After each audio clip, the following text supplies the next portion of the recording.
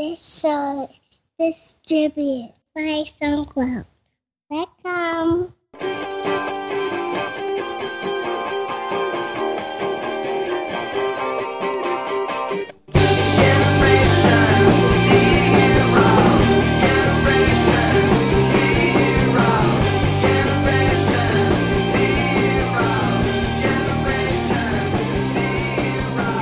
Welcome to episode 182 of TechSig, hosted by myself, Justin Vincent, and Jason Roberts. On today's show, our very special guest is Matt Konda, who is an application security expert. Hey, Matt, welcome to the show. Hey, Justin, thanks. So, Matt, thanks for coming on the show, and I wanted to give a little background on how we know each other, which is through a mutual friend, Dave Kovar.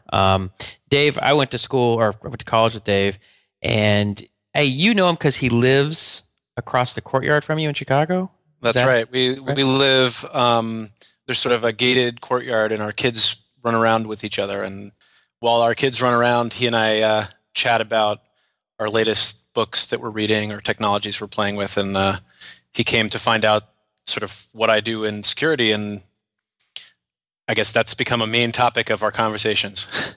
Yeah. So Dave's a big computer geek. He's actually has a PhD in physics, but has, like most people in physics, got sucked into the computer world. And in a recent conversation, he said, he's like, I have the guy you need to talk to. You have to get Matt on the show, talk about security. And I'm like, all right, we'll do it. So that's what led to this. Matt, I really appreciate you taking the time to be on the show with us. And we just to let you know, we've been wanting to get a security expert on for, months, if not years, because it's such an interesting topic. And as developers, I think we're aware of a lot of issues, but we're not experts in the issues. We try and pay attention to things that we think we should be paying attention to, like, hashing passwords and preventing SQL injection and cross-site scripting, stuff like that. But we're also aware that there's a lot of other stuff going on that we need to know about. So we've been wanting to get someone like you on the show for a long time. Cool. Well, it's really, I feel lucky to get a chance. Yeah. Well, the other really cool thing, and we'll get into this later in the show, is that so you're not only an application security expert, you're also an entrepreneur. So you recently started your own company, not just a security consulting company, but a company that's going to come up with some products to help developers build more secure sites, right?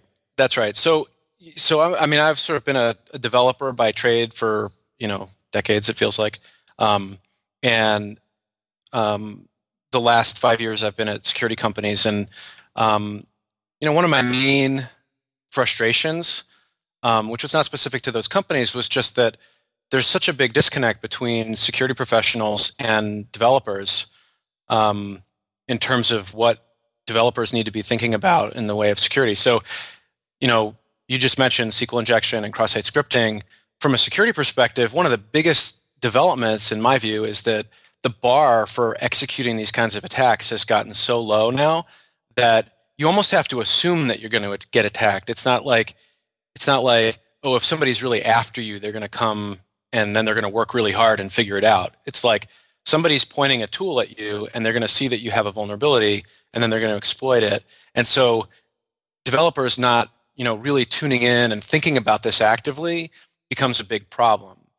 All right, so Matt, why don't you start by giving us a little background on how you transitioned, how you got into the software development and then transitioned into security specifically.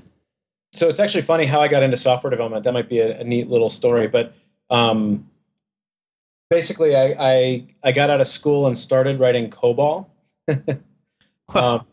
But within not very long, I managed to get myself onto a project where we were using Perl, and this was before Mod Perl, so we used to embed Perl in Apache using custom C code, which is pretty cool. Then after that, I sort of have gone from doing small product companies, embedded devices, analytics, stuff like that, to security now, and I've done consulting along the way. And what I learned over my time at the security companies was that essentially developers don't know as much about security as they maybe should. And that's kind of what led me to start a new company, basically with the primary goal to provide developers with tools to visualize security and to help them understand, if their application is being attacked and stuff like that. Right. So, but you spent a number of years. I think you have an expertise in Rails, right? So, sounds like you spent some time actually developing Rails applications. Yeah, I've spent some time building in Rails, and I'm building in Rails now, actually. That's definitely an area of focus. I've used a lot of sort of Java and Spring also. So Perl was definitely all long ago, and since then it's been mostly Java and Ruby. Okay, so when you're doing Rails, I mean, was that all in the context of security, or were you just a straight up developer at that point? It's basically all been in the context of security. I've done a bunch of Ruby development that's not in the context of security, but not Rails. Does that make sense? Sure. Okay, so it sounds like most of your development, you've always been in the security, or most of your time has been spent in the context of security. You weren't just, say, a pure developer for 10 years and then you kind of segued your way into the world of application security. Sort of somewhere in between. So not to give a more complicated answer than you probably want, but so I did a master's thesis in security, and then I did what I would consider sort of pure development for 10 years, and then I've been doing security for 5. Right. So it's kind of a mix of both. Okay. Well, why don't we get into just some of the issues that as developers we screw up. I mean, I know there's the what they call the OWASP, or Open Web Security Application Security Project, and they have like a top 10 list things. Yep. And I don't know, we could go through some of that, or some of your own experiences of what you see are the critical problems that we as developers are screwing up. Sure. I mean, so OWASP is a terrific resource it's really for both developers and security professionals, and they produce a top 10 list, which basically for web applications and also for mobile applications. And the basic premise is that here are the top things you need to worry about. The sort of realistic problem that I think OWASP has is that people in the security community are very familiar with it and contribute to it a lot, but developers don't know so much about it. I did some research that surveyed developers, and a lot of them were fairly senior developers who either hadn't heard of OWASP or didn't really know very much about the details.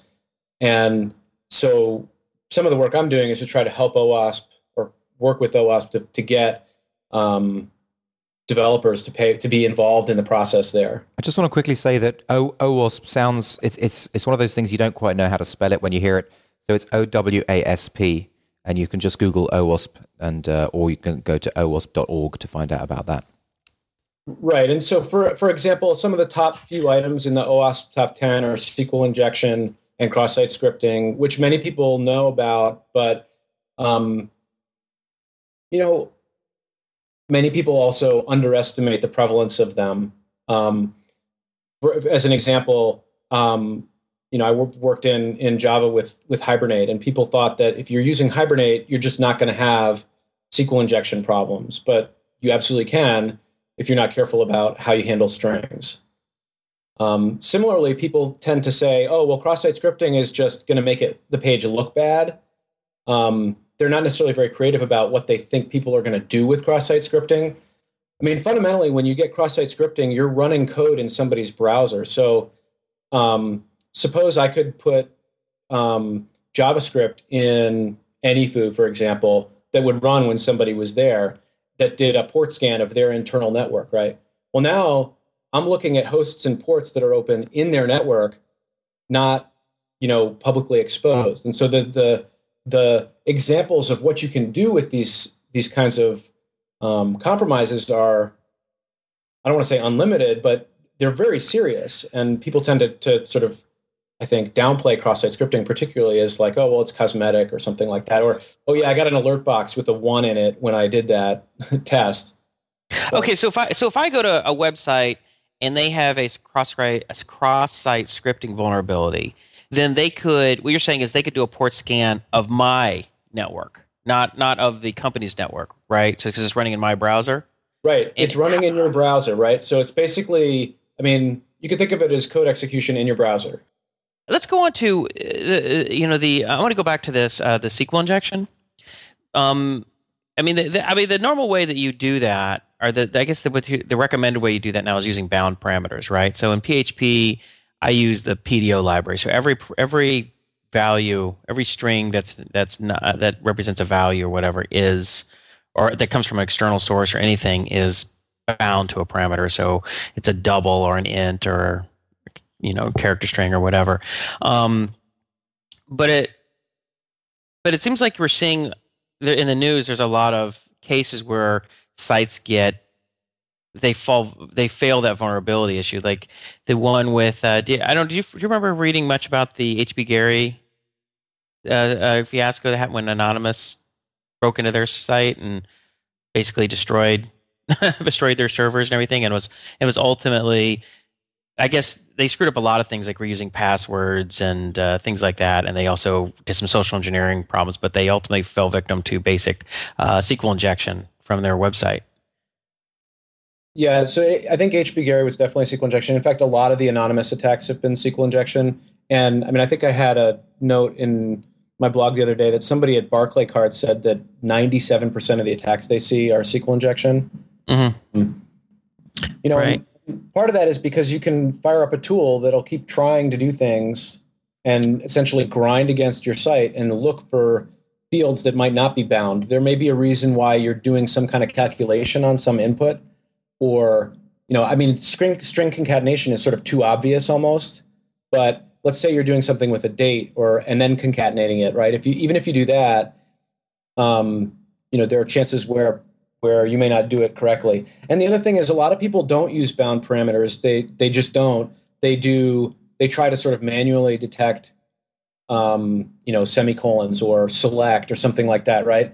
And the problem with that approach is that it's, people learn how to encode the input so that it doesn't look like a select to you, right? It's like in some sort of Unicode that, doesn't visually look like what you think. And so your filters become sort of stale and primitive. Does that make sense? Don't, for example, the MySQL escape or something like that, don't they deal with those kind of things?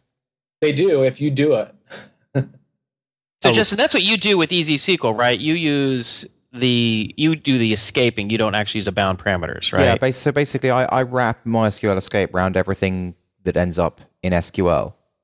So is that okay, or is there ways that can be hacked? Unless there's a flaw in the MySQL escape that I don't know about, that's fine. Right. Okay. So, and that's what you want to be doing. I think the problem is, a lot of people aren't aware of the issue or aren't very rigorous about following the right practice. You know what I'm saying? I mean, something that I do quite a lot is check if a value is numeric. You know how sometimes you put stuff in an SQL string and it's just a number? Yep. So I'll use the PHP function to check is numeric, and only then will I kind of pass it into the string. Mm-hmm. But then in that scenario, I'm not using any kind of escaping. I'm just relying on the fact that is numeric got it right. Right. And again, if is numeric doesn't have any kind of issue, I think you're fine. There was an interesting PHP. This is in PHP, right? Yeah. So there was an interesting discussion in PHP land recently between Stefan Esser and Gabriel Joyi, I think. So a developer of PHP and a security researcher, who are kind of going back and forth pointing fingers, because if you compare two strings of numbers, so you have two different strings, but they're all numeric, and they're the same until the last digit, and I can't remember exactly how many characters it is, PHP will actually say that they're the same, they're equal, because it will try to cast them into a number, and it goes beyond the precision of the number. Right. So again, I don't want to say that there are always flaws in that kind of thing, but it's something that you'd have to be careful about. If that is numeric could be tampered with in any way, like you could potentially have an issue. What about the fact that, a site like Plugio, for example, isn't particularly interesting to hack? I don't think. Maybe it is. But a lot of people are making sites that aren't, I would imagine, maybe I'm being naive here, just aren't interesting to hack. Yeah, so that's a great point. And I think part of what gets difficult with security is understanding from a practical standpoint what your risk is. And that includes not just, who's going to hack you, but what the value of the data is. I think the point that I would make is that there are a huge number of automated processes now, right? So if you security researchers like to say, if you put a Windows box directly on the internet, somebody's going to own it in 5 minutes, right? Now that may not be true of the most current version of Windows, but at some points in time that was true, right? You have to assume that somebody's writing scripts or using something that's just going through all the hosts hosted in your hosting site, for example, looking for open ports, thinking about what may be vulnerable, right? And it may be your application, it may be something underneath your application. Somebody who's going to look at the details in your application is probably highly motivated and has a specific reason for looking. Because although you can run automated scans, sort of grind through the application looking for cross-site scripting and SQL injection and other types of vulnerabilities, you're not. There's a lot of interpretation that goes along with that, and it takes. That's why pen testing exists. It sort of takes more than just a tool to determine for sure whether that vulnerability is going to be, something that can be leveraged into a compromise. Yeah, I've been hacked numerous times via scripts like WordPress or Drupal or something like that. So I guess because people understand, they can look at the meat of the software, they can understand it, so they can work out clever hacks. But if you're creating something that's just not particularly interesting and it's your own code, I would imagine that unless it's some basic port hack or something like that, then probably not going to try and hack your site. So certainly could be. One thing that people don't always realize is how much information about you is out there. And so one technique that's fairly common is, as part of a pen test would be like a Google dorking, it's called, right? So you basically use... Wait, is that called Google dorking? Yes. That's great. I'd never heard that before. Okay, so what's Google dorking? Yeah, what is so it? It's basically using Google to find vulnerable sites. And so, as I'm sure you can restrict the context of your Google search by saying, site : whatever, and then searching for different kinds of things. Well, people write scripts that look for certain common kinds of things and then just run them against Google. And if there's anything I can see in your, HTML that Google sees that gives me a hint about what you're doing, whether it be a framework like WordPress or even just a library, for example, it's probably pretty easy to figure out whether somebody's using jQuery, right? So that by itself can lead you to certain types of areas to focus. Now, again, that's not a technique that people are going to necessarily use. So like for WordPress, somebody might use a simple Google search to find WordPress sites that still have like an install script. So that's actually a vulnerability that somebody I work with and I'm presenting with later this week actually developed, which is that if you don't complete a WordPress install, or if you're on a hosted site where they give you WordPress but you never install it, basically you're vulnerable because somebody else can run that install with a database that's remote, and then by injecting stuff into that database, they can actually take over the server that WordPress is running on. It's a complicated attack, but by searching in Google, you can find it's a WordPress install page, right? And so you don't even need to know, you may not know anything about the site you're attacking. You might just get a list of them and go one by one or write a script to do it, Wow. So do you have any stories or any good examples of where some sort of more sophisticated SQL injection hacks have occurred? SQL injection, not so much, because it's sort of a simpler type of attack. I guess there's a variety of spins on SQL injection, things like blind SQL injection, where you're sending requests and based on timing or other things, you're determining whether you've actually succeeded in injecting into the SQL that's getting run. Mm-hmm. A good example of just a general sort of breach / issue that might be an interesting one to talk about is what happened with GitHub and Rails in March. I don't know if you guys followed that. Yeah, absolutely. Yeah, because we had to go in and I can't remember what we had to do. We had to change our keys or something like that. I forget what we had to do because you couldn't, or you had to do some kind of verification because you couldn't access your repos unless you updated something, right? Yeah. Which was actually a good response from GitHub. I was impressed with that because they could have potentially done less. But do you guys know about the vulnerability that was sort of behind all that? No, why don't you talk us through it?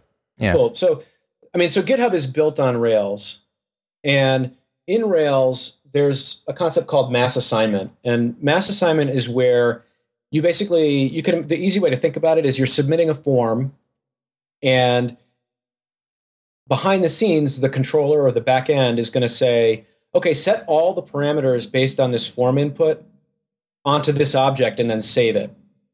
Right. Okay. And so what's interesting is that it's like passing a hash almost, right? And Rails is magical and sort of turns the hash into the object. Right. Or sort of calls the setters appropriately or sets the state appropriately. Right. Well, what Rails was not doing was restricting you from being able to set certain values on those objects. So, for example, you have a user object that may have an email and maybe there's an admin Boolean. This is actually an example Mike Hartle had. And basically, you pass in a user object and you set admin, even though you shouldn't be able to set admin through the UI. If I send a request that supplies that, the backend will happily do it. And so what the problem is that the model has no concept that you shouldn't just be able to set admin in bulk like that. Does that make sense? Right. So there should be some attribute or something that says this property, this model property cannot be set through mass assignment. Exactly. Like that. And those exist. So Rails has a concept of attr protected, which will prevent you from setting that through mass assignment. And then it also has, but that's kind of a blacklist approach, meaning, you go in and you say attr protected admin, right, which is the property. And that means that admin's now protected. But if you add more stuff, it's still going to be exposed.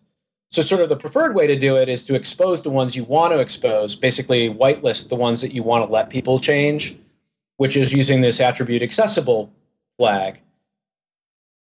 And you could always do this. Rails always supported doing this sort of in your model by, object by object. And the problem was, or the issue that people had was that the default in Rails wasn't the default was open instead of closed, essentially. Right.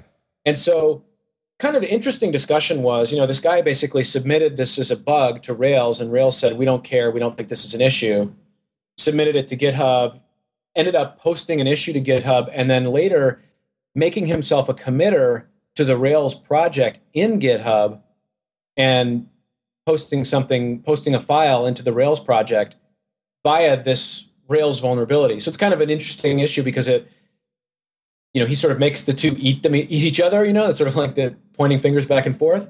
Right.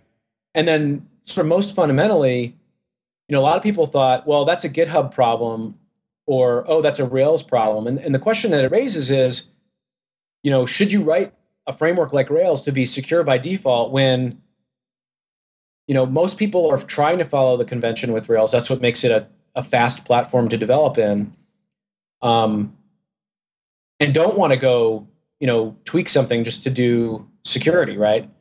Yeah. Yeah. Right. So they had so this convenience versus security. So the convenient way is like, I don't want to have to go and add an attribute or whatever to every single property. That's annoying. I'd rather just the ones that need to be blacklisted, as you say, or what's it called, protected, do that. Whereas you can see, so I can understand from why they would do that, but you're right. I mean, security probably trumps convenience or efficiency and coding efficiency. So what? No, there was a big complaint. I didn't follow it that deeply, but I did read at least one or two blog posts on the subject, and people were pretty upset with GitHub that they didn't respond quickly enough. They weren't they weren't proactive enough, or they weren't honest enough, or some ththings like that. I don't remember exactly what all the complaints were, but which was sort of surprising because GitHub is kind of a beloved site in the hacker tech world. So if anybody would be cut slack, it would seem it would be GitHub. So do you recall what the complaints were? Yeah, I mean, there were a number of flows kind of back and forth about this, I thought. I mean, initially, when the guy first disclosed it, a lot of people were angry at him, actually, because they thought that he wasn't being responsible in the way that he disclosed it. Uh-huh. Basically, he posted a file into the Rails project and then sort of posted about this vulnerability in GitHub, and GitHub sort of hadn't had a chance to respond. Now, in the general security community, I mean, typically, if you find a vulnerability, this sort of the standard vulnerability disclosure process is that you let the vendor or the person who's building the code sort of know. And I mean, often it's weeks, months, sometimes quarters, years before things get fixed. And a lot of times, a lot of people will disclose after the vendors fix the problem. And so, right. People think he should have waited until GitHub had fixed it. I think the other side of that story is, it was a big deal. Probably he's not the only person that knew about it. On some level, GitHub should have fixed it. You know what I'm saying? How much time elapsed from when he notified them to when it was days? I want to say I want to say he'd been notifying Rails and GitHub independently for I think weeks, but when he actually posted the file, it was just a couple days before GitHub had a response, which I thought was pretty good. Right. Actually. Well, why do you think they couldn't fix that like right away? I mean, if you get a security vulnerability, I mean, why can't you just go and fix that in a couple hours? I mean, there were websites, right? We can just make a fix and push it, especially if it's just a matter of setting some attributes to protect it. Well, so the interesting thing about this was actually, I mean, I honestly think they did fix it pretty fast once they decided to. Once they understood what the issue was and they decided to fix it, I think they fixed it pretty fast.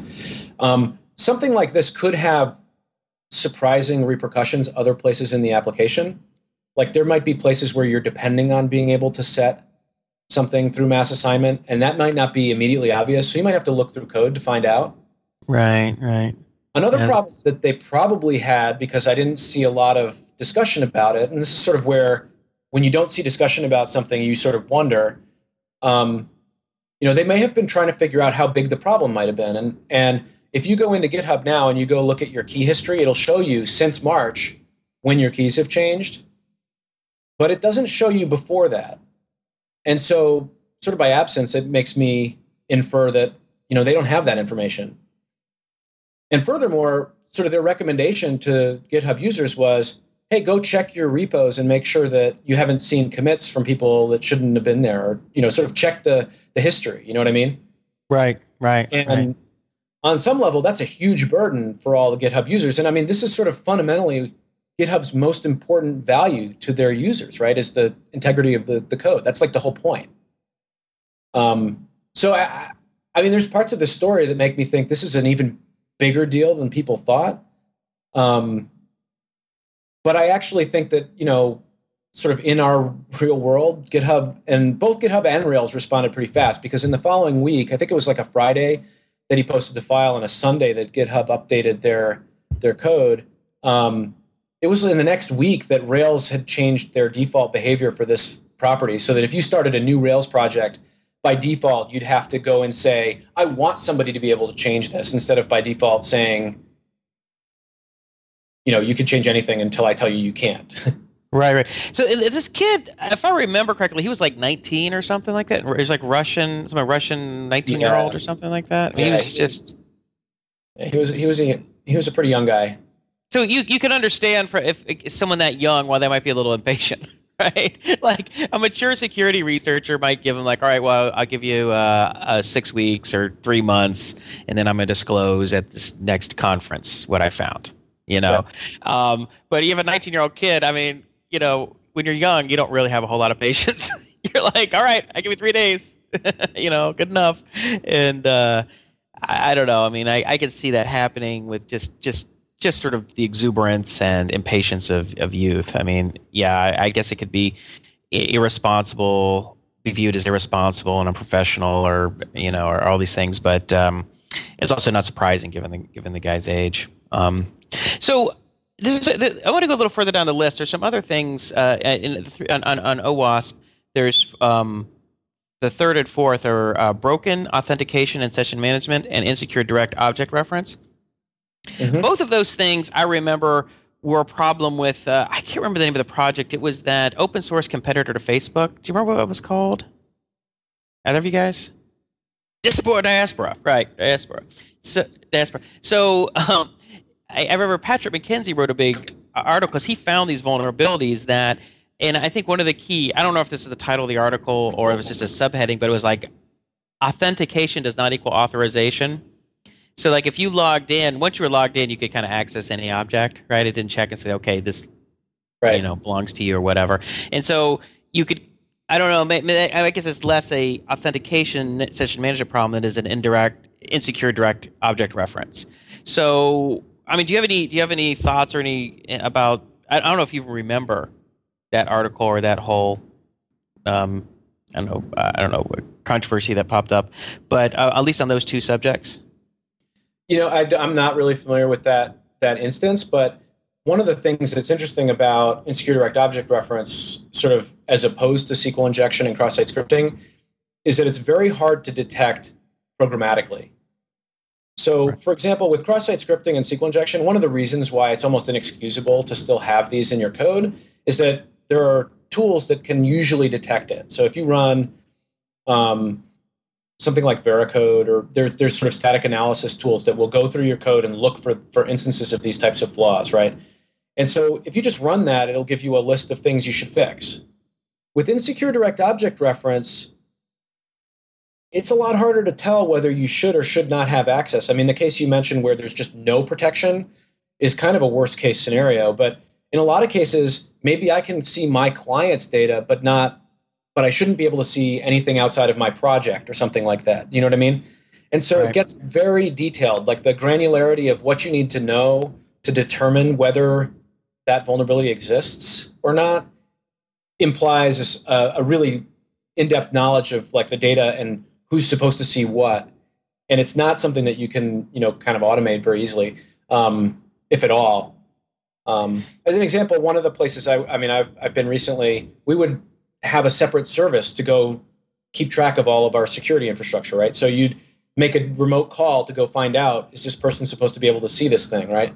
If you don't have that call, you obviously have this problem.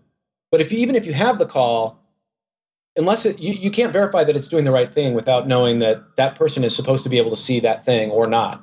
You know what I mean? Yeah, right. So you'd have to write some very specific unit tests, I guess security unit test or something, with deep knowledge of what the data is to detect this stuff, right? So do you and also the different states of the authenticated user, whether they're an admin or a regular user or a guest or whatever, right? Or even like within a project, like not even so. Yeah, you always have that sort of logged in user, admin, guest or something. But even if you're a user, you could be like, okay, are you the person who created the project, or are you just sort of a user? So it's something like Basecamp or whatever. I mean, I haven't used it in a long time, so I don't really remember the privileges or whatever. But you could. There's a whole model about that. Is it called ACL, Access Control Language, or something like that, or Access Control Layer? I think it's Access Control List, and it's basically a model for how you decide whether a user or UID for that for that case can access something. But even that, I mean, almost the bigger problem is that it's just not being checked and that people depend on their application not showing a list of projects. So for example, let's say that I'm a customer and I have two different projects that I want two different groups of people to see, right? And if I restrict the list of projects that the first person is going to be able to see in the UI, then they can only click on those. And so a lot of people don't necessarily worry about what happens if somehow a request gets to the back end where Joe user, who's only supposed to see the projects in the list, the first list, somehow sends a request to see the details for a project in the second list, right? Right. Which is something that's very easy to do using one of the tools I'm sure we'll talk about later called Burp to sort of get in the middle and muck with the request in flight. But they sort of depend on the UI saying, well, you can't even see this. How would you know what ID it is? How would you know what to do? Well, it's really not that hard to change it. You can't depend on the UI restricting what you see to prevent a request for something going to the back end, right? So you really need in the back end to be checking every time, should you show this to this user? Right. And that's something that I don't know if I won't go too into this, but sort of a project that I'm working on for a while called App Ignite, which is sort of allows you to generate applications very quickly. So you kind of have this framework on the back end, and doing that actually is kind of tricky because you really have to be able to allow users who are building these projects to specify very, very carefully who has access to what. And it's right. It's like in every call they have to be very, I don't know. The framework itself has to be really smart about it, and it's not easy. So one question I would have for you then, so most of us are writing this stuff by hand. Do you have like a checklist? I mean, right, we have these top 10 lists, these things that people screw up. Okay, fine. Well, it seems like there should almost be like a checklist of things that you need to do. Run this tool. If that passes, right, you need to write, and specifically for, say, broken authentication and insecure direct object reference, is that you should have like a best practice for writing security unit tests or something. That's a great idea, and there are some projects that are oriented toward building security-oriented unit tests. I don't think that's gained as much traction as it. I mean, it's sort of I don't know if it's how new the idea is, but it's not something that you see a lot. And to kind of answer your question, I mean, there's so many levels of maturity in an organization building software that the right answer for every organization is going to be different, right? So for a very small shop, I would say absolutely you should learn a little bit about some tools and run them and try to do the best you can to make sure that these vulnerabilities aren't there. And we could talk about what tools I would recommend first and stuff like that in a bit. But I mean, you're not going to necessarily be able to do a pen test of every single different type of system you build, right? On the other hand, if you're a larger team or you're building something that has financial data or healthcare data, for example, yeah, I mean, you really need to have a number of different steps along your development process that ensure the code's going to be secure in the end. And that could be everything from you're definitely going to do a pen test at the end, to your threat modeling at the beginning, to you're doing code reviews along the way, to you have a dedicated security person sitting in your stand-up meetings every day that's, every day is looking at your attack surface and saying it's changing. We're adding a file upload functionality. That's good. That's an area that we need to test heavily, and it's going to dive in and do that like while you're building it instead of after you're done. You know what I'm saying? You've mentioned a few times that security isn't really kind of taking off in the general mindset, and I wonder if it's because it's a little bit like saying, you better eat your greens if you want to stay healthy. Like it's that kind of a concept. Yeah, I mean, the other problem is that a lot of people don't know how to quantify their risk in the event of a breach. So unless I can say that, it's going to cost me N dollars, it's hard to know what to invest in security. I see this a lot. And so that's one of the reasons why compliance kind of has an interesting role with security. I don't know if you guys kind of are familiar with the concepts of security and compliance. A lot of people who are sort of security purists frown on compliance because it sort of tries to codify what security means and by nature can't be perfect at it. On the other hand, people who have to be, let's say, PCI compliant, there are certain things they have to do, and whether they're perfect or not, it's at least raising the bar a little bit for a lot of people. And that's where I think compliance has helped a little bit in terms of broadening people's adoption of security tools and awareness. But it's far from where it needs to be. It almost seems like you could do you could get a credential for your site as almost like, so a lot of financial organizations or hedge funds, as to give an example. So let's say a hedge fund is going to take investors' money and invest it, and for hedge funds to attract new investors, they submit to an external audit. They say PricewaterhouseCoopers has audited us. These are our returns. This is our risk. This, whatever. So the people putting their money in understand, that everything's on the up and up, that there are specific, financial metrics being applied, and everything is done correctly. And it seemed like you could do something like in the same way with this, and it's just like you might also do with a building. If you build a house or you build a commercial building, you're going to have engineering. The city's going to send by. You have to be inspected. Right? Mm-hmm. You put on a new roof, you build an addition to your house, even small things like that, like a small addition to your house or whatever, you're going to have an inspector come by and say, right, that's done right, that's right. Otherwise, you can't continue.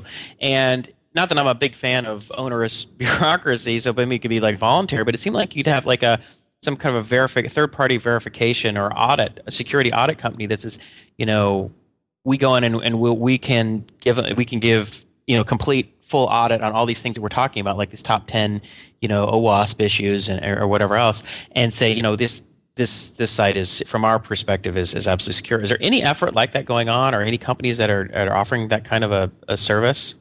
There are certainly many security companies that do auditing, and they do them per different types of standards. So security is impacted by certainly PCI, HIPAA, and high tech. Graham Bleach Liley, I think, is a banking standard. There's a standard called SAS 70, which basically assures a certain level of security. The tricky part about all of them is that there are scoping and there are complexities to them that make it very difficult for them to apply in the real world to real people and real systems. So if you pick your compliance regime, there are companies helping their clients audit to those compliance regimes, but I don't think there's anything as clear, and I'm not very familiar with hedge funds, so I don't know much about the regulations there, but I don't know that there's anything as clear to say, here's your goal. Hardly anybody's saying, I want my whole organization to be locked down like the NSA, for example, right? Mm-hmm. So where's your bar, and who's asking? You know what I'm saying? Right. I mean, it just seems like you could have level 1, level 2, level 3 or something, just to make something up, of security compliance. So for instance, it could be an inexpensive one that, runs a few $1,000s or something like that. And they test for SQL injections and cross-site scripting, and they do, they generally try and, to do all the standard stuff to see how, they audit your hashing algorithms for your passwords. They check for direct, like we're just talking about, direct access. I mean, so things like that, of that nature. And then depending on the kind of data you're concerned with, that you have of a user, how much damage you could cause a customer because you failed, your security was breached, that you could submit to higher levels. So for instance, for Plugio, where Justin, he doesn't have any financial data. He doesn't have any real personal data. It's just tweets and stuff. So like a level 1 would just be basic. He would spending any money beyond that would just kind of be silly for him. But whereas a company that was maintaining more sensitive data, like you're talking about financial data, health records data, things like that, would have like a level 2 or level 3. I know I'm just speculating here, but there's nothing like that, right? Is what you're saying? There's no, and I don't mean like a private audit where you say you go in and the security company says, yeah, you're secure, and they just go, okay. But there's like, when they go to your site, like you can say it's almost like you have a badge or credential, say we've submitted to this, we've passed this kind of compliance or whatever.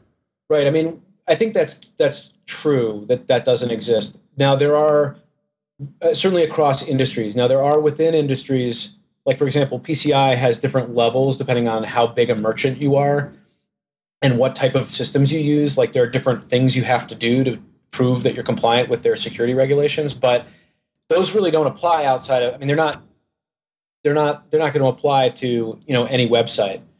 The only thing I'd throw back at you is, think about so many websites now are pulling data from different places, right?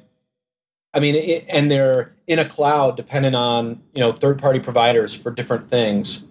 I guess to come up with one standard way to say this is level one even, right? The simplest possible thing, right? Is I love the idea. I think there's a lot of logistical challenges to make it happen, but I mean, it's definitely worthy of further thought. So, this is a two-parter question for you. So basically, what I'm wondering is, we often hear stories about supposedly very secure government organizations that get hacked.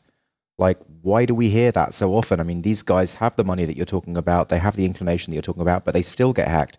And the second part to that is, I guess, due to the exponential nature of security, is it even possible to secure something, a company, from hackers like Anonymous? Is it possible? Those are great questions. I think if you put yourself in the shoes of a large government organization that's got tons of sensitive data, and think about what a threat model would look like. Now, take threat model. It sounds probably confusing and fancy, but it's basically just a sense of what data do you have, who's going to want it, and how many different ways are they going to try to get it? I mean, just simply, right? So if you have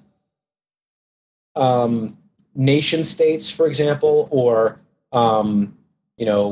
mafia or other organizations that are spending months of time to develop specific approaches for getting information out of you, you have a really hard job. You have a really hard job. And in particular, one of the buzzwords in security lately has been APT, which is Advanced Persistent Threat. And, it's not a technology. It's not a specific thing. It's more like a really advanced attacker that knows how to combine different approaches. So a really good example that's been publicly talked about is RSA. Now, RSA is a security company. They run one of the biggest security conventions that happens every year. And their secure ID tokens got that the algorithms that produce those got compromised. And well, how did they get compromised? It started with somebody sent a spreadsheet containing fake information about raises to 40 people at RSA or something like that, right? 5 of them opened it.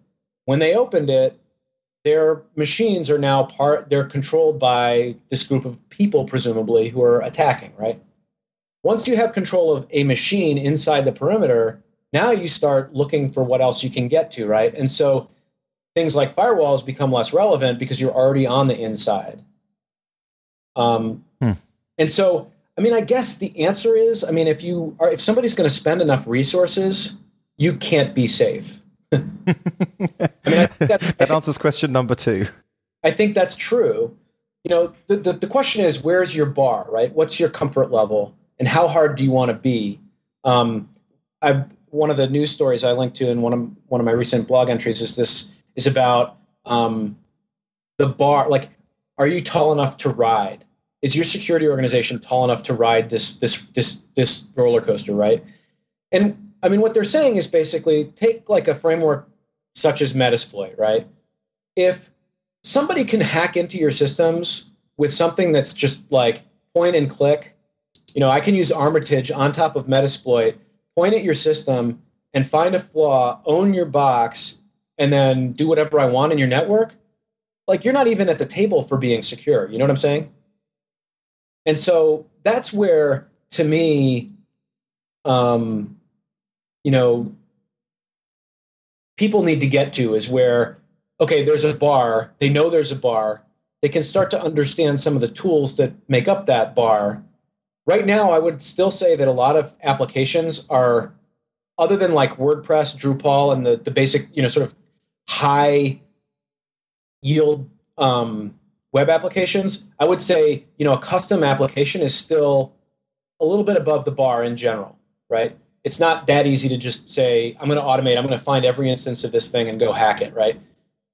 But if somebody's going to spend a bunch of time, there's a good chance they can do something bad.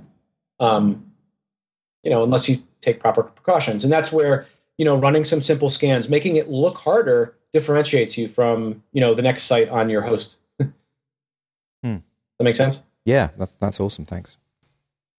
So I want to kind of blast through these remaining security risks, OWASP security risks, and then we'll get on to some other tools. Maybe and I just want to kind of hear, if you have any thoughts on them, maybe a quick explanation of each, and then if you have any, stories, thoughts, suggestions. So we have cross-site request forgery, or CSRF. Why don't you give a quick explanation of that, and then I actually have a question about it. So, the use case that's easiest to understand for cross-site request forgery is you're logged into your bank, okay? So in your browser, in whatever browser you choose to use, you have a valid session to your bank. Now, I send you an email that has a link in it, and I manage to get you to click on it, right? Right. And the link is going to, let's say, do a delete of some account for the sake of argument. If you already have a session with your bank, when you click on that, the bank, if it doesn't protect from cross-site request forgery, might think that's a valid request that came from your browser that's valid, that's been authenticated by you, and perform that delete. And so to protect from CSRF, you basically, the sort of idiomatic way to do that is to produce a token that's unique per form basically every time you show it. And so even if you had a session cookie that's going to get sent because the victim's logged in, you're not going to have a token for the form you're trying to submit that the backend is going to think is valid. Does that make sense? It's kind of hard to explain. Right. Yeah.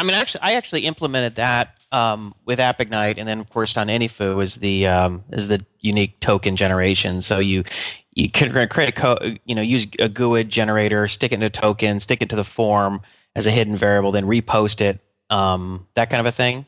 So the question is, I always found one problem I found with it. I haven't figured out a workaround, but like sometimes the problem is like if you hit the back button to go back to a form, like say you hit submit or something and you want to go back, and like, and this can happen especially if you're like in a wizard, it'll like, it kind of throws you off because to protect against the request forgery, if the token isn't valid anymore, it throws you off into like, do like, hey, access invalid kind of a right. page. So the problem is that if you hit next, sometimes when you hit next, and then back or something, all of a sudden it's invalid, and it's like that's a crappy user experience because it's preventing you from doing something that you should possibly or probably be able to do. Do you have any ideas on how to manage that in a user friendly way, or is that sort of outside your range? Other than just getting the form again instead of, you know what I mean? And no, I don't have a good answer for that. Because Justin, you didn't do that because I was showing you that, and you sort of looked at me like I was doing something unnecessary, right? Do you have another approach to deal with that, or you just weren't really dealing with that specifically? Well, what I do, because everything's Ajax on my system, so actually I do that with every single connection between the service. So the server will give a token, and it's like a constant conversation between every single connection. So it's like a paired connection, right. And it means that no one, someone would have to hijack it within one connection to get it, basically. It's almost like a sequence that hopefully is unpredictable. Yeah, it's a random sequence, exactly. Right, that if it just gets incremented every single time, right? But yeah, I mean, for the case of a back, I think you'd have to kind of go into a little bit more technical detail to figure out a good way to solve that, I think. Right. Okay, the next one you have is security misconfiguration, and I guess that was an example of that was the Rails vulnerability we talked about, right? So, is there anything else? Is there any other ideas or things you would suggest on that, or is that, you think we've covered that one? Well, I mean, the one thing I would emphasize here is this includes keeping all software up to date. I mean, I'm sure I'm looking at the same thing you are. So if you're running an application on a version of Apache that's really old, there's a chance that there's an exploit for that version of Apache, and that's not really an application problem. It's really a, sort of infrastructure problem in a sense. Right. But it's a big problem because people don't keep their software up to date. Right. Right. And the next is insecure cryptographic storage. So, my understanding of that, I haven't read the details on it, but it's just, hashing, say, something like a password. So when using a secure hash or protect or using a two-way hash if you need to encrypt something that has to be decrypted later.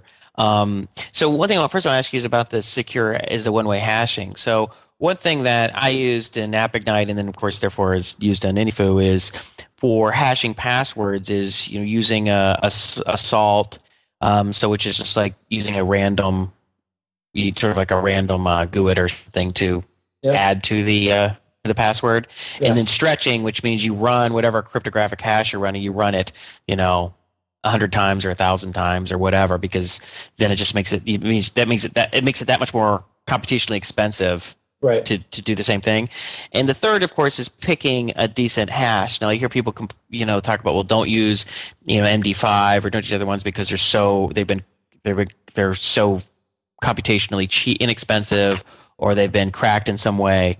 Do you have any recommendations on the hashing algorithm to use? I'd use SHA, and I think the latest is it 5? 512 is the one. We use SHA-512, but I'm wondering if that I think at least it's supported by PHP. You could use SHA-256 or SHA-512, I believe. Yeah, I mean, so I'm just looking at this. It's so 512 is the size of the key.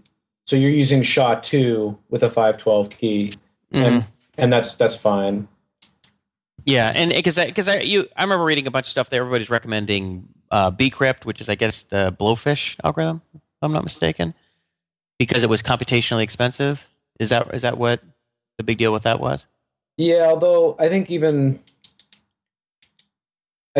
only one that has sort of practical attacks right now, I think, is MD5. Okay. But this is definitely something to kind of keep an eye on. But I think if you're using the SHA-2, I think you're fine. I mean, that's I think widely considered to be, a standard for that. Right. Because I guess what you have to be concerned about is the rainbow table attacks, right? So that you get like get some like DVD or something, which will have like just a huge number of passwords that have already created the hashes of those without salts, I'm assuming. And then just run those against a database. If someone has been able to use a SQL injection to get your database and dump your users table, and run against and compare all of their, how many billions or trillions or even more than that, quintillions of hashes against your table. That's how it's done, right? Yeah, and I mean, they can build a rainbow table for if they know what your salt is, they can build a rainbow table and then, but I mean, building the rainbow table is probably comparably expensive to actually guessing one. So the rainbow table is most useful if you're going to guess a lot of times. But yeah, I mean, that's what the salt basically helps to prevent is right, because you create a unique salt for every single to prepend every single password. Let's say right? Okay, and because I remember reading something too that someone had used a bunch of Amazon EC2 instances using, I guess they have like a GPUs you can actually set up as opposed to just CPUs, which are incredibly efficient at doing the sort of cryptographic computations. Yeah, there are even online hash cracking services you can pay by the CPU hour to get a cracked hash, to crack a hash. Wow. That's huh. And sorry, this is off topic, but there are also services you can subscribe to which will crack CAPTCHAs, where there are people on the other side reading the text. Oh, right, like Mechanical Turk, CAPTCHA cracking. Right, great. So, and the next one is failure to restrict URL access. I guess that's pretty obvious. That's sort of related to the insecure direct object reference. Yeah, it is kind of related. It also means that you can guess where something's going to be, and even if something doesn't link to it, you can get to it. Yeah, I don't know. The solution in different technologies is different. In Ruby, your routes are pretty much going to dictate what people can get to. Right. Yeah. Um, Yeah, because that's exactly the same thing I did with AppIgnite or whatever. Is their own routing infrastructure. If it doesn't match one of your standard URL routes, then or whatever you want to call it, your URL not found or whatever. Yeah, I experienced that last night while I was messing with AnyFoo. Okay. Okay. Well, actually, okay. I want to go through these last two, and then we'll talk about the AnyFoo because you said you did some sort of basic testing on AnyFoo and might have some feedback for us. So the last two I want to talk about, just they're listed here, are insufficient transport layer protection. Well, what is that exactly? I mean, that's just like, are you using SSL? Oh, okay, right. Are you using good algorithms? I mean, one very common mistake that people make is they think, oh, it's an internal application. I don't really need to worry about it because how's anybody going to see the data anyway? I see. Right. And, with ARP spoofing, and you can pull off a man-in-the-middle attack very easily. So you need to be using something like SSL and you don't want to support the weak algorithms either. I mean, the information out there is pretty good about which ones are sort of current. So you're saying, so even in an internal network, so if you have a bunch of servers, you've gotten through your sort of, your front end proxies or whatever, and you're between databases or whatever, you have your back end infrastructure pieces. You're saying you should be using some type of SSL even between those boxes? I mean, my personal recommendation is to use SSL all the time. Wow. Okay. Because if I'm sitting in your network, I can basically see anything you're doing. I mean, I can get in between you and your server with minimal effort.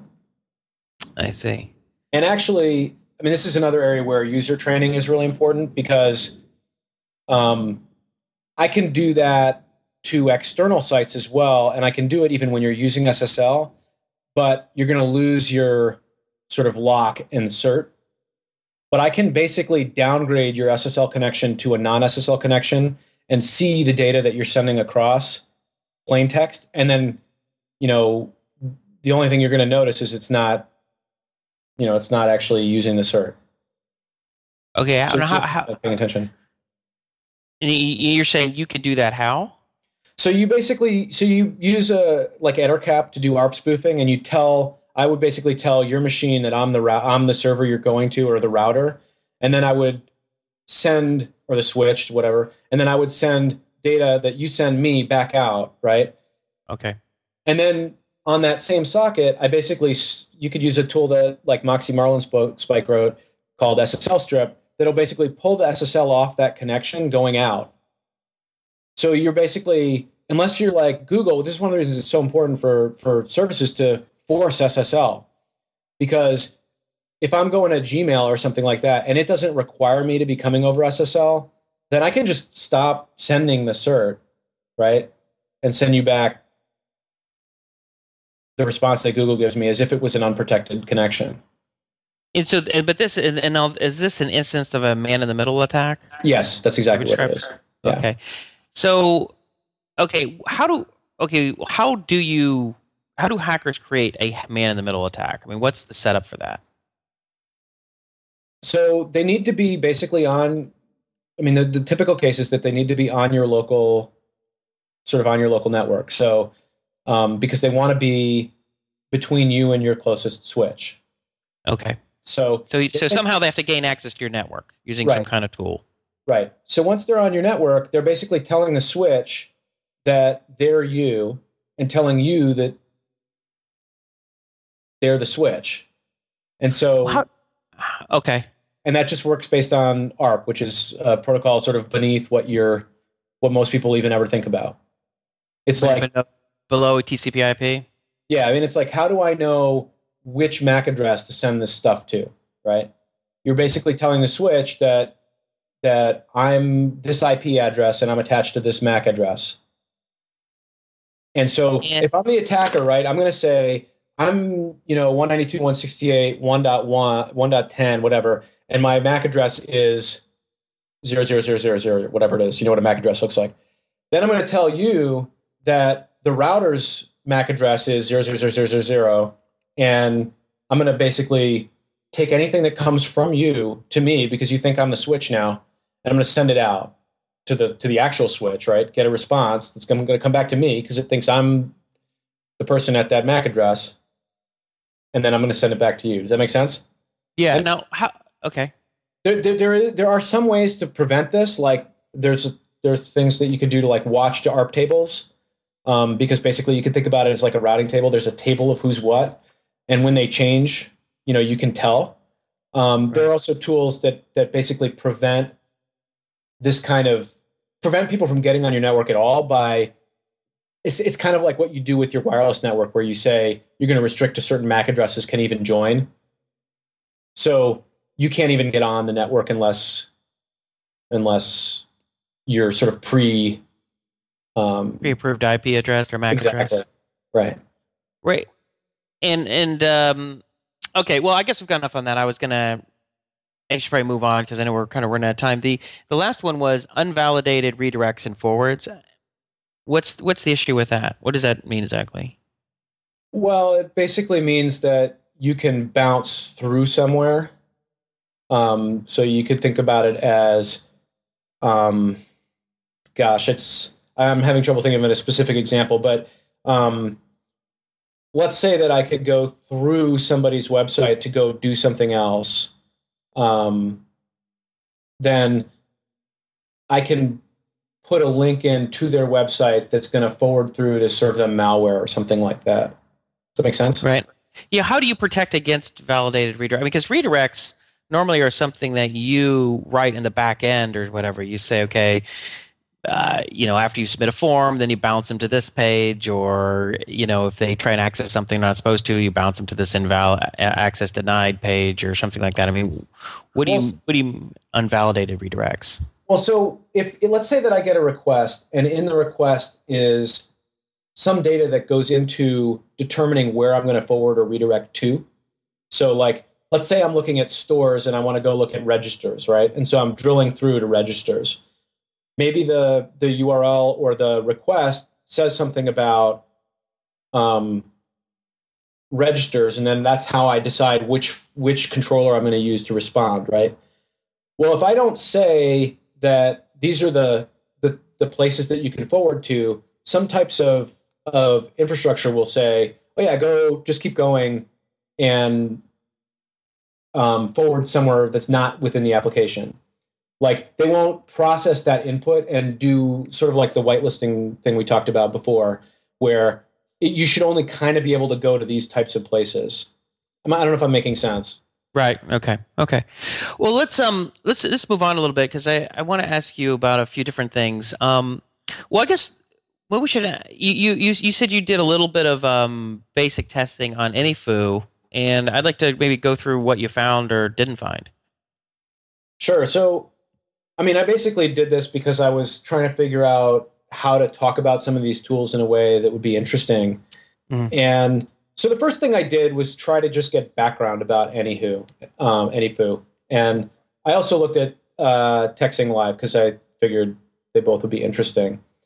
And the first thing I did was I used a tool called Maltego, which is basically a Java-based application that allows you to find out background information about a site using what it calls transforms that are essentially lookups through common services. They could be Google searches, they could be name server searches, they could be, like I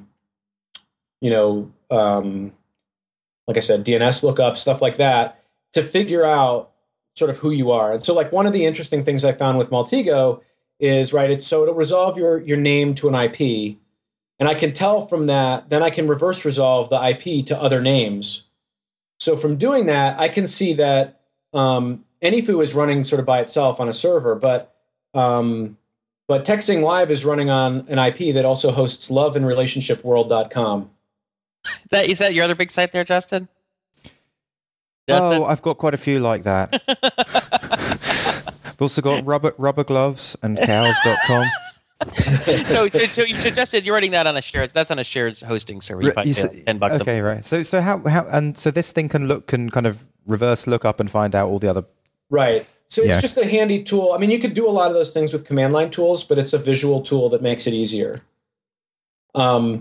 Even some of this you can find out with dig and whois, right? So I could find out the address associated with AnyFoo. I could find out an email for Jason associated with the AnyFoo registration. That's not the same one that maybe I already know or something. And so then, one of the first things I would do is actually not the kind of attack that you might think. I might look at doing sort of more of a social engineering attack. Other things that just before I move past this, though, some of the other things I might look at are like, oh, well, who do you know on LinkedIn? Who do you know on Facebook? Who's on Twitter? Yada, yada, yada, right? What do I know about you?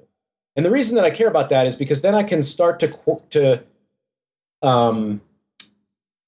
craft my social engineering effort to sort of sound reasonable to you, right? So, for example, I used SET, which is the social engineering toolkit.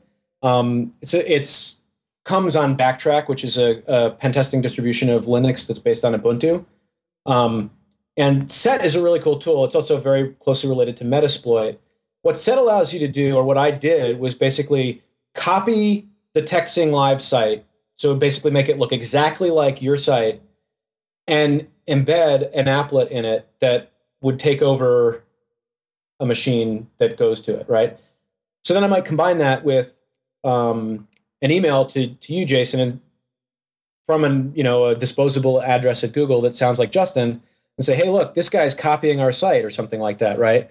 And if I could do anything that would get you to go there, I own your machine, right? Now, maybe your machine is useful to me in this case or not. I'm not sure. Because I'll go and log in to your machine using my username and password. No, is that how you would own it? If you just browse to this site, I've embedded an applet in it that essentially exploits known vulnerabilities in the JVM that are running in a browser. That'll work on, and then I can actually craft which kind of exploit I want to use. You just have to go there, Jason. That's all. You just go there, and I literally on my machine, I've got a session from this computer at this IP address. Your computer talks to me and says, hey, what do you want me to do? And I can then do anything I want. I can attach, one of the coolest things I can do is actually migrate this process that gets created into another process on your computer. Right. But I can see, what processes are running. When I ran this myself, the first thing it did was pull all my private SSH keys, right? It's right. like, oh, who's the current user and .ssh, pull all the SSH keys, right? What about Macs? If we were to go to this place you're describing, would you be able to own our Mac? Well, so the Java applet that I used in the example I was using, I have to actually give it authority because I think the Mac version of Java is not susceptible to this vulnerability. But there are other, I believe there are other vulnerabilities that would make it so that this would work on a Mac. I haven't actually tried them myself, to be honest. Right. Okay. So, all right. So did anything that you run, any of these tools that you use, did they find anything that you could have exploited? Aside from the social engineering, assume you were not able to social engineer us. Right. So let me talk about one other thing I would do, and then we could talk about whether I actually compromised you. Because I'll. So the next thing that is interesting is to use Nmap. So Nmap is basically it's for network map, I think. Right. And what it'll do is basically look at what ports are open on your machine. And so for AnyFoo, you had SSH on port 22, you had what looks like MySQL on 3306, and then you had 80 and 443, which is pretty good. If I were you, I would try to think about whether to keep 3306 open. I couldn't connect to it because it looked to me like it's not letting you connect from anywhere. Right. So that's good. But something like having MySQL visible externally is just generally not a good practice. The issue with having SSH open is that I could start to use a tool like Hydra to brute force it, basically use a dictionary of pick a list of users and then try a bunch of passwords, and I might be able to guess one that's actually right for your SSH login there. So if we have a pretty secure password, because ultimately you have to be able to SSH into your machine, right? I mean, right, exactly. And so the best thing you can really do there is have a strong password. Strong password. Well, but it's not just that. I mean, if someone tries to brute force attack it, I mean, it's locked Jason out because he keeps forgetting the password, so it puts him into the deny. That wasn't it. It puts him into the deny host. Well, it would do that anyway. It would put someone. That's not what happened. It would put someone into the deny host file once they'd failed 3 times. Yeah, but that's not what happened. So what happened, the reason I got logged out, is if the session would just expire after 10 minutes or something automatically, and it would automatically throw it into that deny session after an expiration for some reason. So we had to deal with that. So, but yeah, okay. So aside from, so go on. You said you had something you want to talk about Nmap.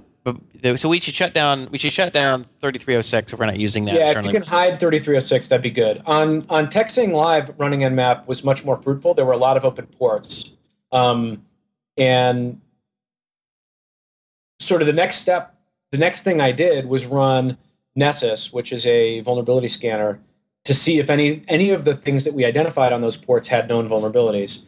And it gave me a list of 50 things for AnyFu and 150 for TechSing Live, but none of them were medium even. I don't think any of them were at a level where you need to worry about them. Well, the TechSing Live is just on like a HostGator account, so right. That's well, it's WordPress on HostGator. It's WordPress on a shared. It's worst server, case scenario, really. Yeah. Well, so you can't go close those ports, is what you're saying. Yeah, we can't. It's completely shared. Yeah. And I mean, the issue is that even if HostGator, I think it is, or whoever it is, is keeping this stuff all up to date.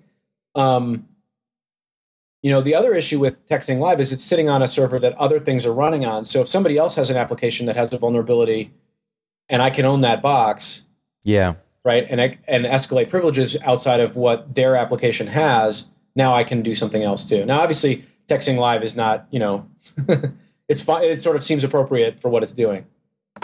Yeah, because it's just hosting kind of a WordPress blog and nothing else. Right, but kind of the end of that statement, and again, I don't mean to sort of launch in, but one of the things that's really hard about security is, okay, you get a report with 150 vulnerabilities or items about one host. Is that useful? Is that actionable? What does that mean? A lot of them are confusing. Like, this looks like it's running an old version of, it's supporting an old SSL cipher suite. Does this matter? Why does this matter? And it's the kind of thing that I think it's very hard as a developer or even operations person to kind of know how important these types of findings are. And that's where I think security folks can do a better job in terms of communicating, what's important and what's not. That makes sense? Right. I noticed that the one, because you sent me a list of some of this, I guess a log or output of the Nmap. I believe that was the file, and it was the one thing I kept complaining about. Like a good portion of the complaints was that we had passwords that had autocomplete on the form. Right. Like, which is great because that's easy to fix. It takes 2 seconds. But that just means that you could leave. If I'm guessing that right, that means that someone can walk in and sit down at your desk, assuming you're in an office somewhere, and log in, right? Right. It also means that somewhere your browser has that data. Mm-hmm.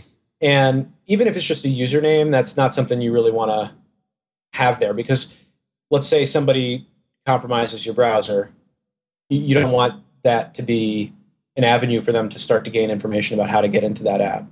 Got it. Okay. So yeah, because anytime somebody, on any machine, any of our users gets their browser compromised, then their account information on our site, so financial information or something, could be compromised because they could get into they couldn't get anyone else's, but at least they could get theirs.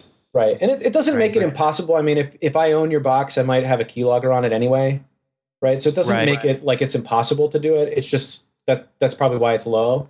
it's just sort of a better practice not to autocomplete things like username and password. Yeah, that's a good point. So that needs to change.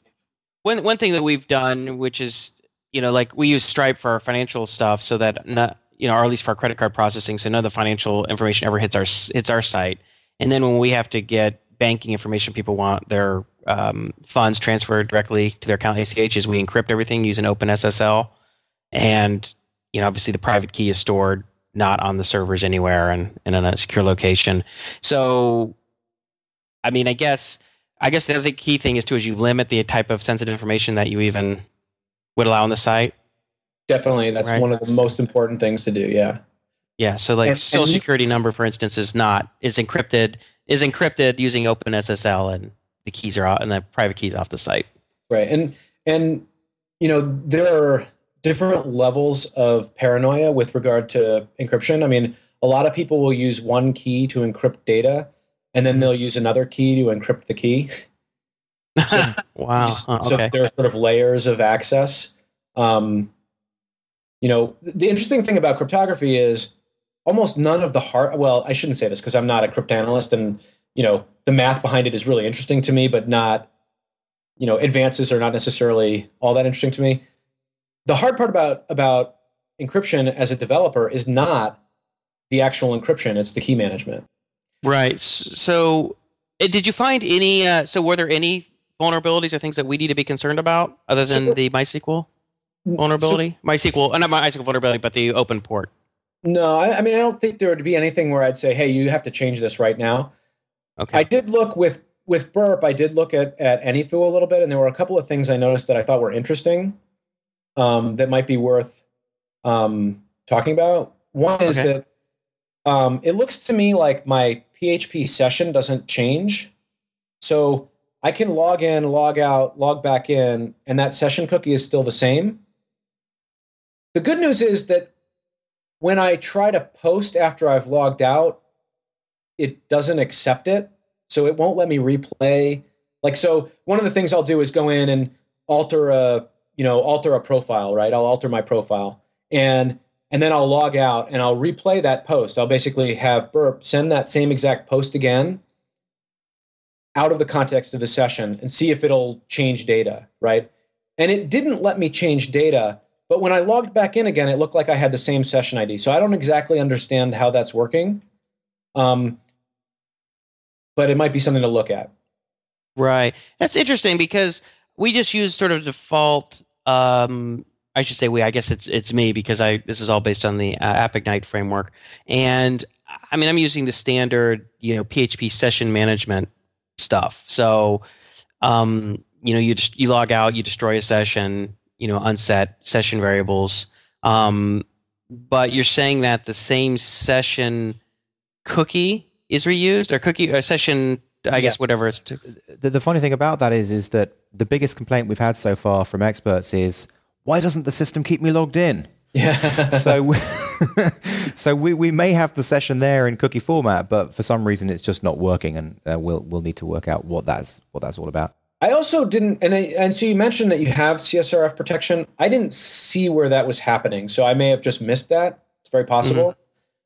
Typically, that looks like we talked about, like a unique token, either in a form or something like that. And I just didn't see it, but that's going to be in stuff that's generated by the AppIgnite generation code, but a lot of the stuff that we've doing has been manually coded, so we haven't been doing that on a form by form basis. No, actually, that's not quite correct. So all the forms were generated using AppIgnite. I just altered them after the basic versions of them were up. I made some small alterations to them. So they did have all of the CSRF token, protection stuff. And I think on one or two of them, I temporarily disabled it because it was really screwing up the experience because it was like in a wizard format. Mm-hmm. But because I couldn't figure out how to use a token without making it so that, when you're going back through the wizard, it was kind of every third or fourth time you do that, it would send you off into like URL incorrect, URL not found or whatever I think it was access invalid or something like that. So I think but since we're not using the wizard formats anymore, I think I'm just going to re-implement that. But yeah, I mean, that was something I temporarily disabled because I was a little frustrated with the user experience. But I think you disabled the registration, right? yeah, I think I disabled it in the registration because the registration process was the forms that it was, because the forms that in the registration process used to be in a wizard, but then we took it sort of out of a wizard format, and Gotcha. and so they're all essentially the same forms. It was just the navigation, changed a little bit. The reason that I know that is because I was going to try to register another user because I noticed some interesting identifiers in the payloads back and forth that looked to me like IDs for, well, me, for example. Right. And I was curious whether I could change that and get data to show up. And I'm sure that it's not possible. I didn't see it, but that would definitely be something I would verify. Right. You know what I mean? Like I shouldn't be able to obviously change any of that, like the ID of what thing I'm looking at and have it change who I'm seeing. Particularly on a post that's changing data.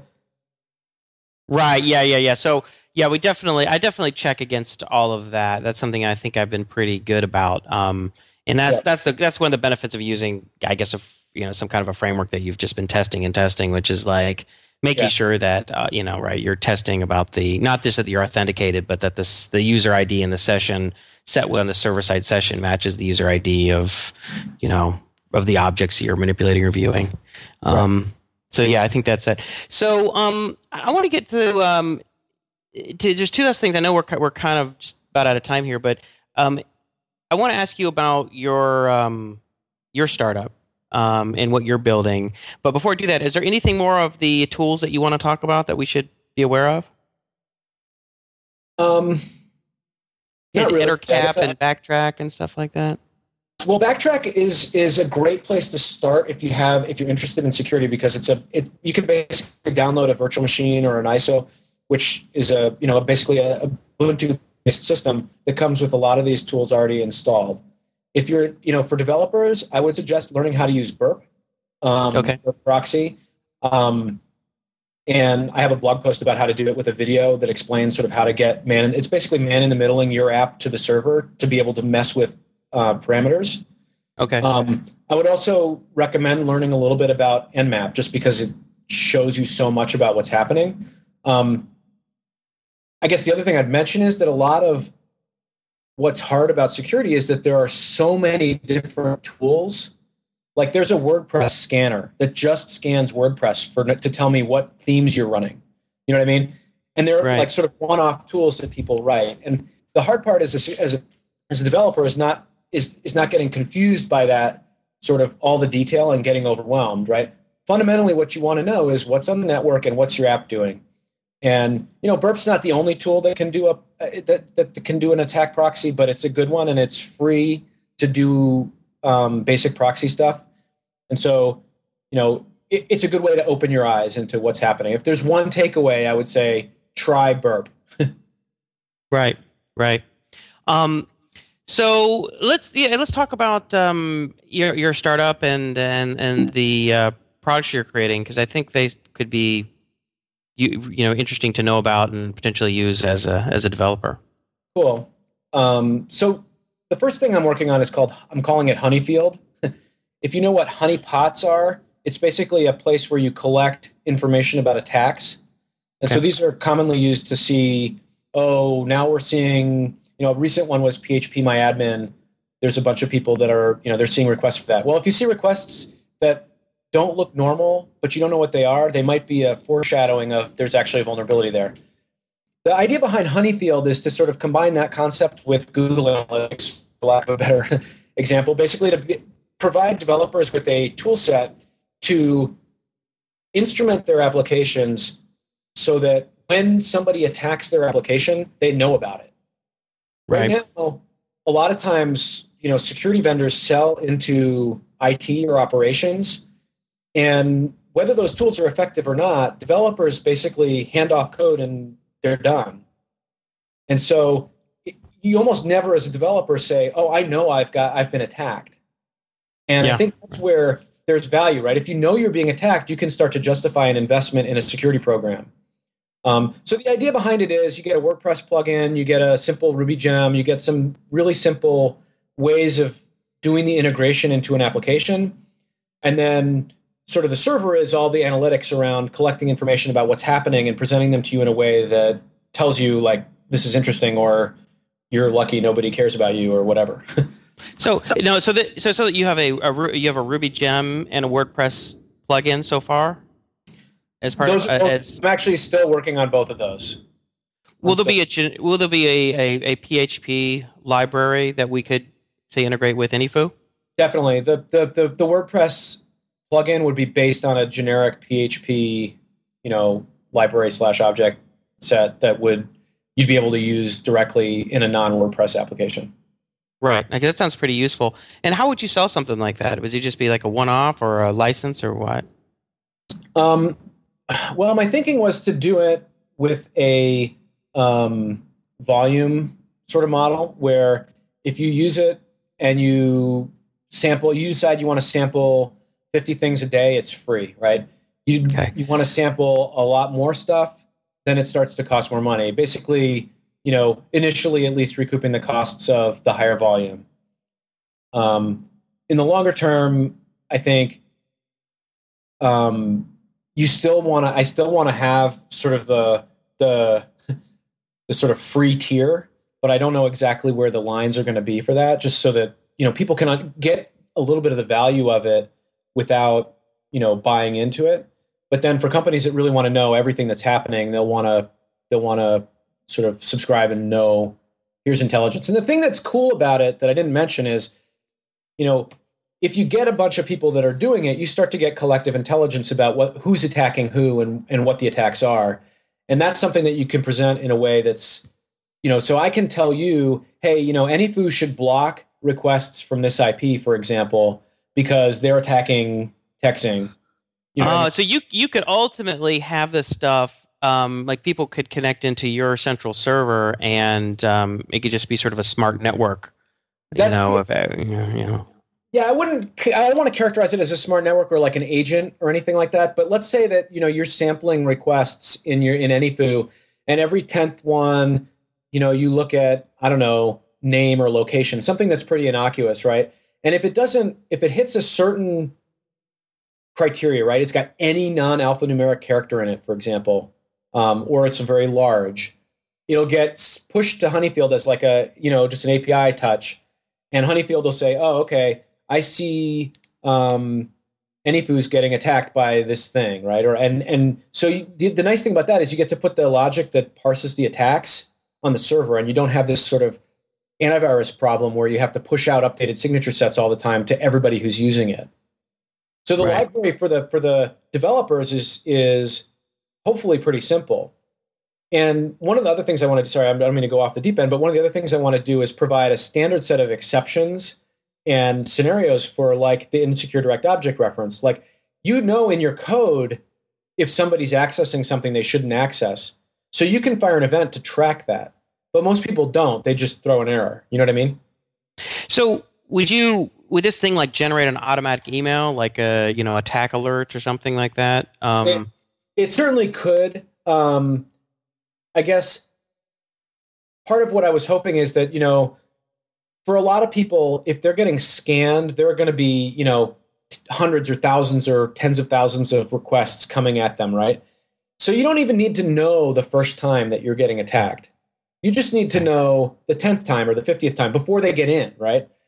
So what you can do is basically sandbox the person who's making that request so that they don't get any more real data and their attack will never work. And so the idea in the long run is to make it so that you can make your app responsive to somebody attacking it and basically divert their requests to a no-op or something, right? So it's a little bit of a self-healing, it kind of creates its own security.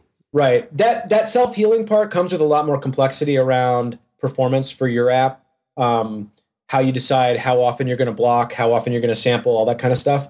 So initially, I'm just thinking really about metrics like information.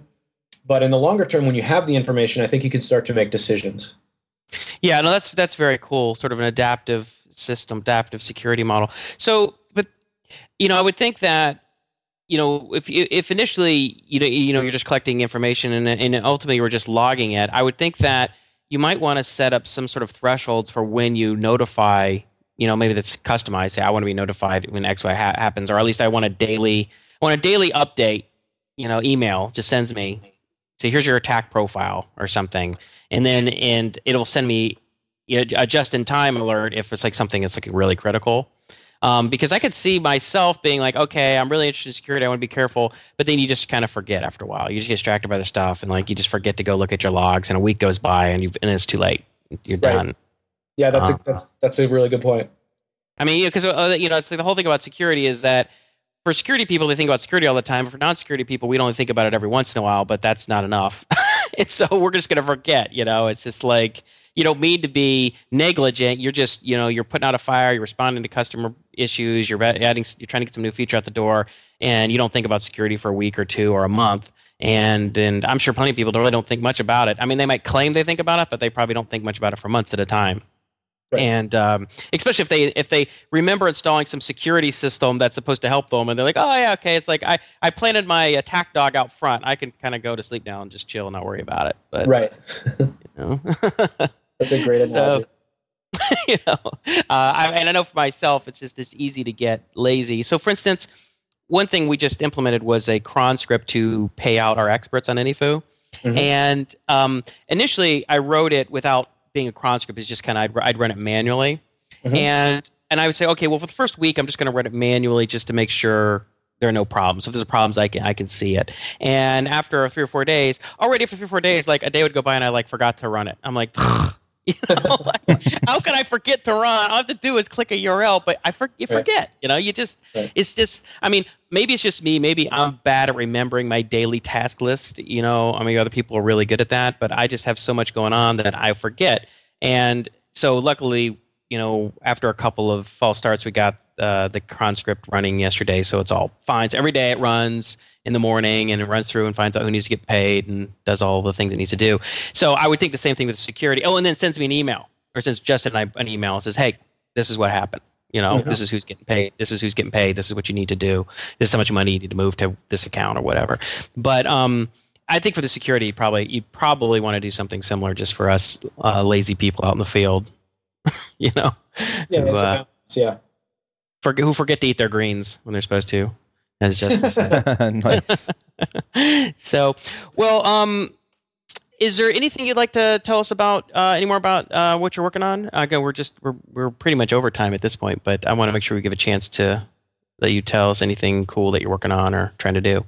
Well, I guess the main thing that I still have sort of to take away is just when you look at the examples of the reports I sent you, you'll see hundreds of vulnerabilities which you may know or not know are significant for you. Part of what I guess I envision doing differently is helping to close that gap with developers.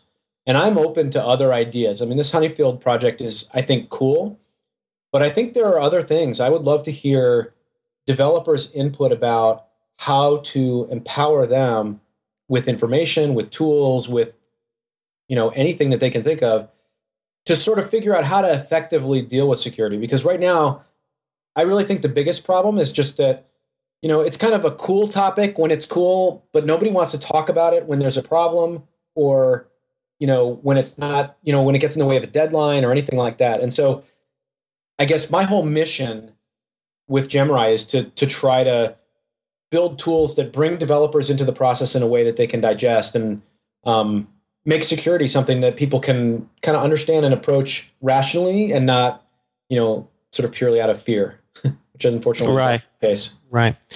And so we're going to set you up as you've already registered as an expert on AnyFu.